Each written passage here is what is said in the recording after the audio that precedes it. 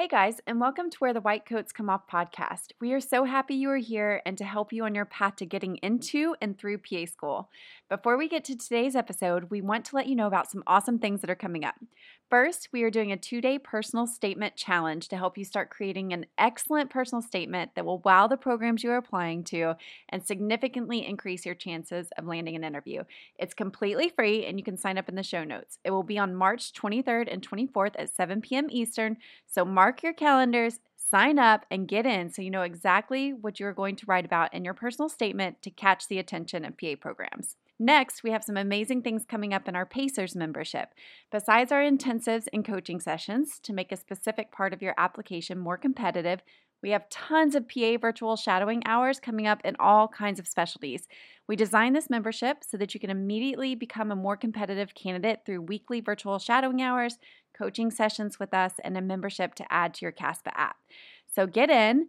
Don't miss a single PA shadowing hour or coaching session. Check it out in the show notes. Now on to today's episode. So today we're going to talk all about PANCE pass rates, what it is, why it matters, and what you should look at when you're thinking about which schools to apply to.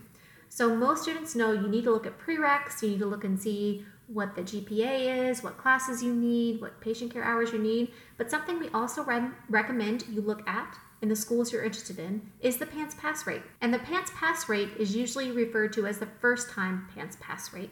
And this basically means what percentage of the class that graduated who sat for the exam actually passed the exam on the first attempt. And this is really, really important. The reason is because you only have a specific number of times you can actually take the exam, and it's a very strict regimen. So once you take the exam and you don't pass, you're not allowed to sit for the exam again for another 90 days. It doesn't matter if you were sick, if you had an accident, if you weren't feeling well, if you got really, really nervous. It doesn't matter. All that matters is that you have to wait another 90 days in order to sit for this exam again. You also have a maximum of 3 attempts in 1 calendar year and a maximum of 6 attempts total. That means if you do not pass your PANCE on the 6th attempt, then you cannot become a PAC. You cannot become a certified PA. You also have 6 years within graduation to pass your exam. So let's say you graduated in 2010, well, you have until 2016 to take and pass your exam, or otherwise, again, you're not going to become a PAC.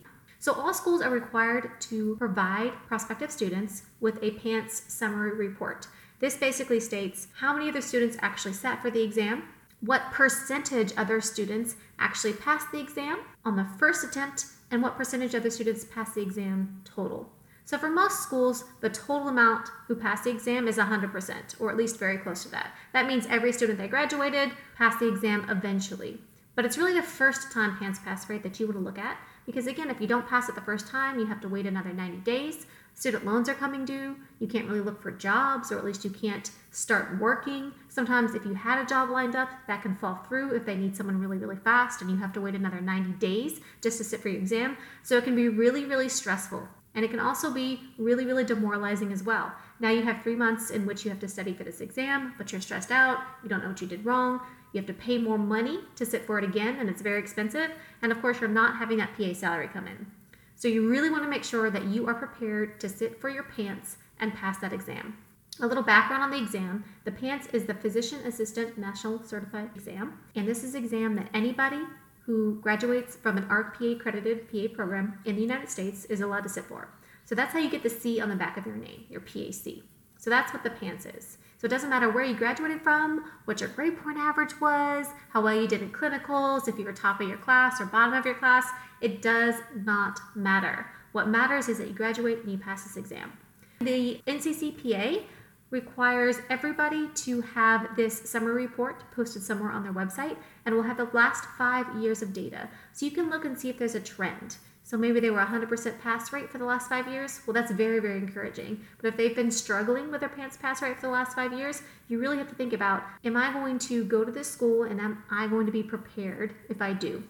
So again, it's a personal decision, but we really think you should at least look at the PANCE pass rate and see if this school fits your vision of what you want for your PA program. The national average last year for PANCE pass rates in schools was around 94%. So that means 94% of students across the nation who sat for their PA boards, their PANCE, passed this exam on the first attempt. And of course, that means around 6% didn't pass. So the vast majority of PA students, no matter where they graduate from, do end up passing this exam on their first attempt. So if you were to look on your dream school's website, let's say that they had a 92% pass rate.